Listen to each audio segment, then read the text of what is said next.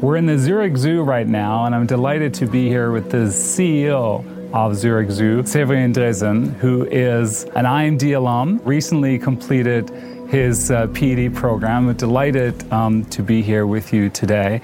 And I just have to start right off the bat and ask you, how do you get a job like this? When you ask kids, what do you want to do when you grow up? Some people say, I want to be a director of a zoo.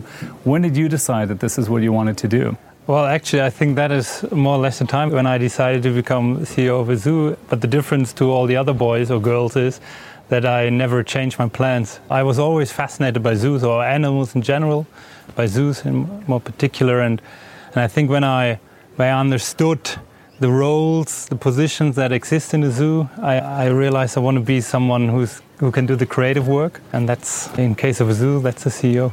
It's fantastic. So you must have always been drawn to animals, to nature. Why in a zoo? What is appealing to you about zoos as institutions in the context of animal welfare and nature? I've been always fascinated. I love animals. I think animals are incredible. Every single species, every single individual has these amazing qualities or characteristics of its biology, and I think that's just amazing. Why zoo is because I think the idea of a modern zoo is a unique institution. It's a unique institution because we can contribute to so many different parts of conservation work. It's the education of our guests here. It's research where we can contribute a lot to, but it's also the conservation of species by keeping them here, but also of habitat, of ecosystem with our projects. So you have all these different angles to one big problem or one big challenge, a societal challenge, and zoos can do an awful lot of work by helping to achieve these goals. So you mentioned a modern zoo, and that's a term that I've heard you use before. How's a modern zoo different from perhaps the sort of more traditional, perhaps somewhat stereotypical view that many folks might have of what a zoo is and how a zoo functions? Zoos as an idea has been around for a long time, and in kind of medieval times, a little bit later, kings and emperors started to having like menageries to have animals just on display to show their wealth and their power. And obviously since then we came a long way, especially in the last few decades where society became more and more aware of the challenges that we have with the current loss of biodiversity, with global change, took more and more a proactive role and developed from, let's call it like a simple collection that had always the education at its heart, especially like a zoo like here in Zurich that wasn't founded by a king. There was no king of Zurich, but there were the people of the city of Zurich. So education was always there, but the active contribution to conservation, to research, that has been something that came up over the last few decades, and that has been adapted to a varying degree by different zoos around the world. So the zoo you lead, the Zurich Zoo, is seen as a leader in this respect. Again, not just educating local populations, visitors about the need to support, strengthen, protect biodiversity, but to contribute to efforts around the world. Can you talk a little bit about how you do that from here? Yeah, so we call it our in situ conservation work. So in situ is in the place, ex situ is here in our zoo. In our in situ conservation work, we really focus on long-term projects. We have what we call twinning. So with every part of the zoo, we're sitting here in the beautiful Leva Savannah exhibit. We have a partner project in Kenya. And there we do our conservation work, and the specific projects, they do vary a lot. Sometimes it's helping one particular species. Sometimes it's very research focused. Quite often it has the habitat in mind, the ecosystem. So we're trying to protect big pieces of land with all the animals and plant species on it. And most of the time the local community is involved, and that is very important. It is fundamental for the success of any conservation work that the people, that the local communities understand the benefit of protecting the nature that they have outside of their home. So we always invest a lot of effort and resources in classes, in teaching and education, especially women and children, and also creating opportunities for work, sometimes within the national parks, for example, by being a ranger or whatever, and sometimes by projects just associated with the local communities. And so what would you say to somebody who says, that's all nice and good that you're doing this great work in Africa, in Asia, but at the end you're keeping animals in sort of unnatural habitats or far away from their natural habitat? I'm sure you get that question frequently. Yeah, it is true. The animals that we can see here, they come originally from East Africa. However, all these animals here were born in other zoos. And that is an important part of our work, because what we do with many of our species that we keep in zoos is preserving the endangered species. Unfortunately, the number of species threatened by extinction is increasing every year. We have one species on this savanna exhibit that is actually extinct in the wild. It only exists in zoos. We're now starting reintroduction programs in Northern Africa, but if zoos wouldn't exist, preserving these species, we wouldn't have any individuals to reintroduce them to the wild. So zoos, from a conservation point of view, from an education point of view, are more necessary than ever.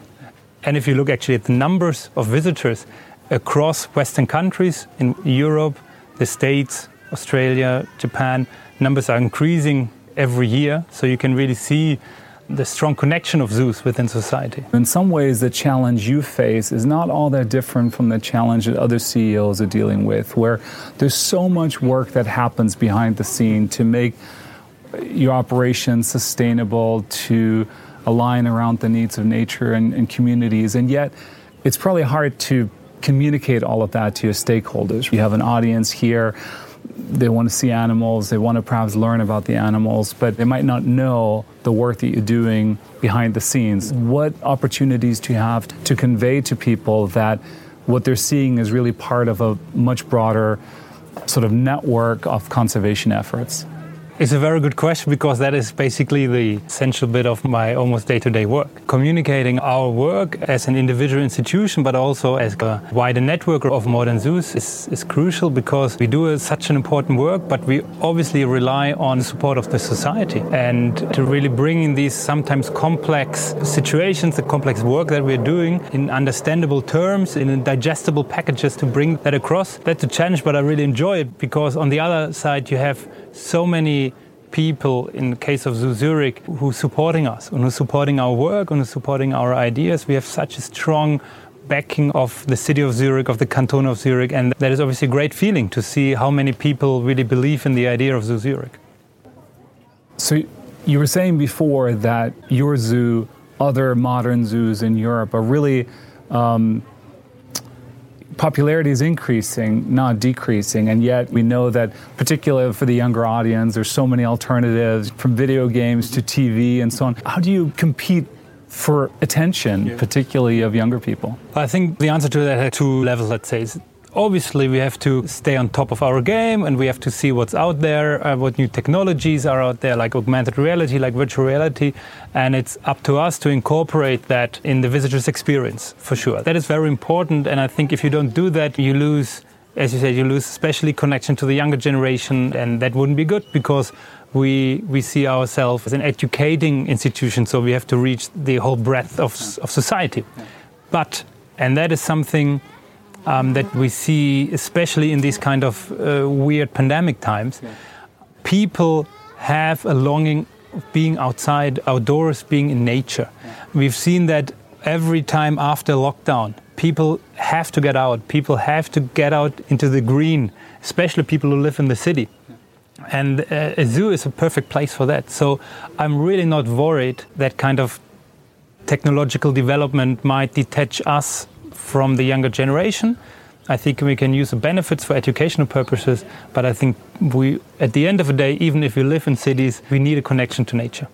You mentioned that you work closely with the city of Zurich, with the canton, but there must be so many stakeholders, both locally, across Europe, other zoos, globally, the conservation partners. Your head starts spinning when you start thinking about all of these stakeholders. How do you organize the engagement with these different stakeholders? It's not a one-man show, right? We have a great team of people who are very passionate about their job, who are very good in what they're doing, and a very experienced team. Some of them have been working together for years, and that helps a lot. And therefore, it is not that difficult. Obviously, you have to prioritize a lot, and you have to always choose what message do you want to send to this particular audience, to this particular stakeholder. But at the end of the day, it's a team effort, and that works really well.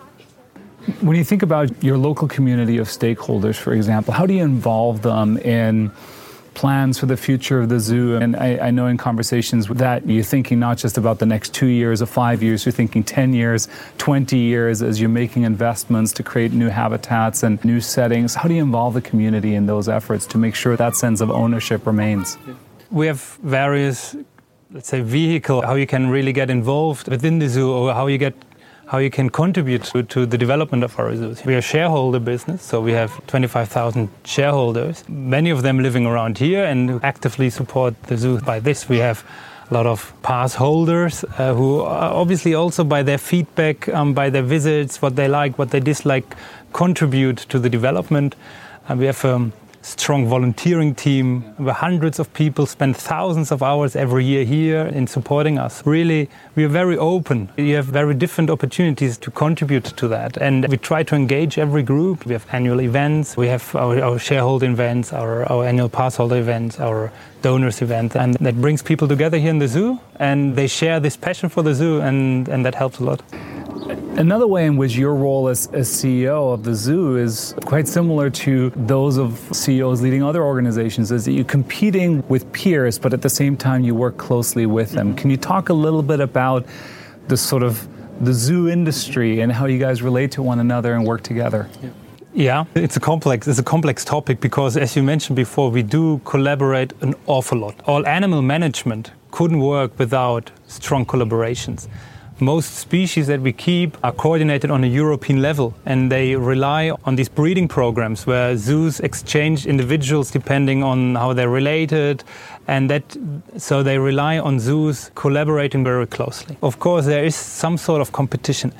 Not so much here, actually, in Switzerland, because the Swiss zoos really chose to prioritize certain aspects. So I'd love to hear a little bit from you about leading this team here. I would suspect that people who work here are incredibly passionate about their work. This is like a calling for many of them. How does that change the way you lead a team if people are so passionate about this very particular work setting? You're absolutely right. I think it has its pros and cons, or like its benefits and its disadvantages, because if you work in a zoo, you don't work in a zoo because you want to become rich, right? You work in a zoo because you believe in the cause and you're so passionate about the idea. Yeah. And that really accounts for all people working in the zoo, not only for the animal keepers, but basically for every profession that we have.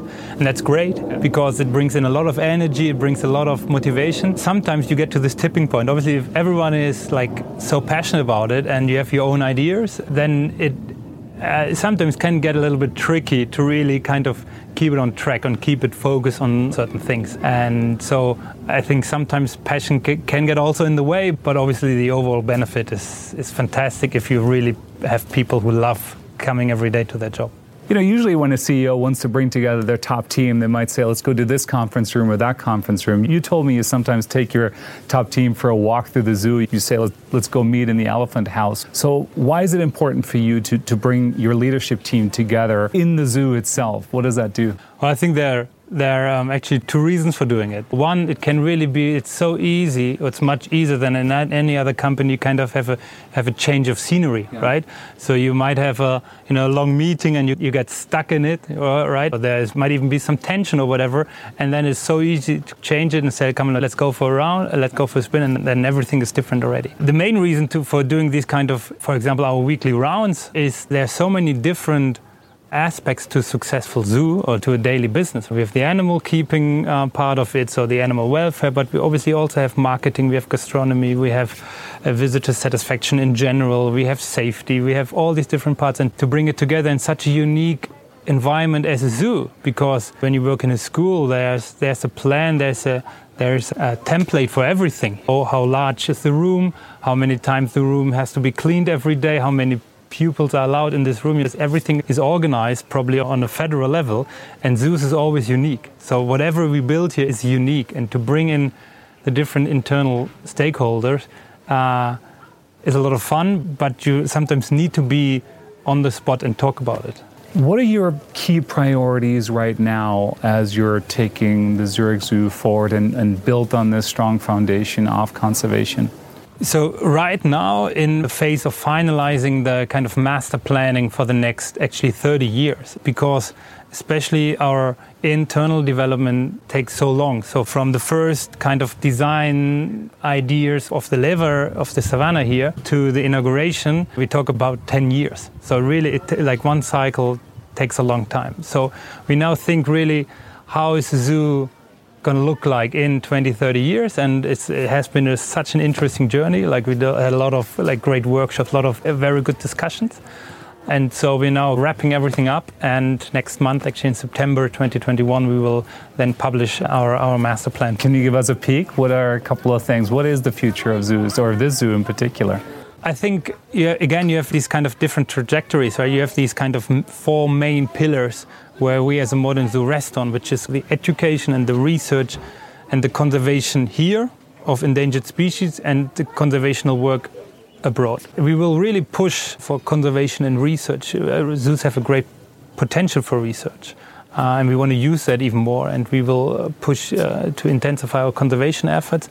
But then we also have ideas what to do here within our zoos. We want to maintain this kind of position of being the innovative zoo, the zoo trying new things, setting standards or showing by example how you can do the next step in modern animal husbandry. And I really hope that we will also manage that over the next years and decades.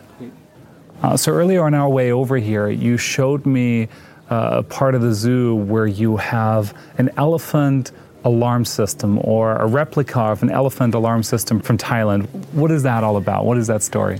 So we always try to show the work that we do abroad. And that is a great example, because part of our conservation effort in Thailand, in the Kang Krachan National Park, or in the communities living around the national park, is to mitigate human-animal conflict, or in this case, human-elephant conflict. The problem is elephants come overnight, they're raiding the crops of the farmers, there's not a very good reimbursement scheme, so farmers then are really facing the problem that the elephant destroyed their crops, they don't know what to do, and so they want to retaliate. So they're poisoning or killing the elephant in one way or the other. You could now come up with some fancy modern Western technology to mitigate the conflict, but that wouldn't be affordable for most local communities.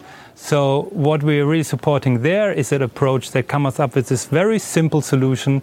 You have basically a wire that is connected on poles around the farmland, and when the elephant walks into this wire, an alarm goes off. That can be sound, that can be light, whatever scares off the elephant. It's very simple, it's very cheap, but very effective.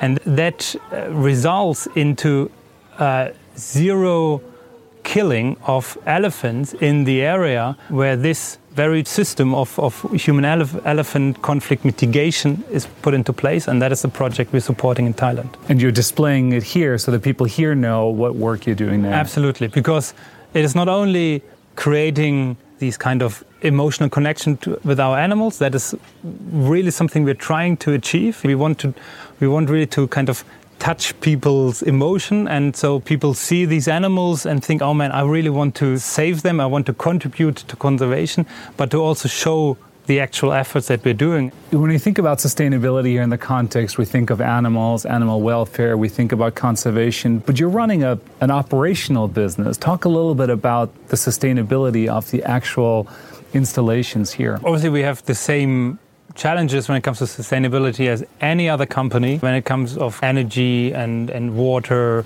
and especially in the gastronomy sector, the origin of the food. And we try to lead by example. We are a conservation institution, we want to contribute to conservation, so we have to lead by example. When it comes to energy, and we are CO2 neutral institution, we produce 99% of all the heating energy we produce ourselves. We offset all the electricity that we need. And when it comes to, for example, food, we only sell Swiss meat and Swiss fish, so no shellfish from all over the world. We have 50% of our food is vegetarian or vegan, and that is a sustainable approach, because it's not a commercial approach, because we have 50% on the menu is vegetarian or vegan, but only 13% of the sold food items are vegetarian and vegan. So people really don't want vegetarian or vegan, but we still see it as our work as a conservation institution to lead by example.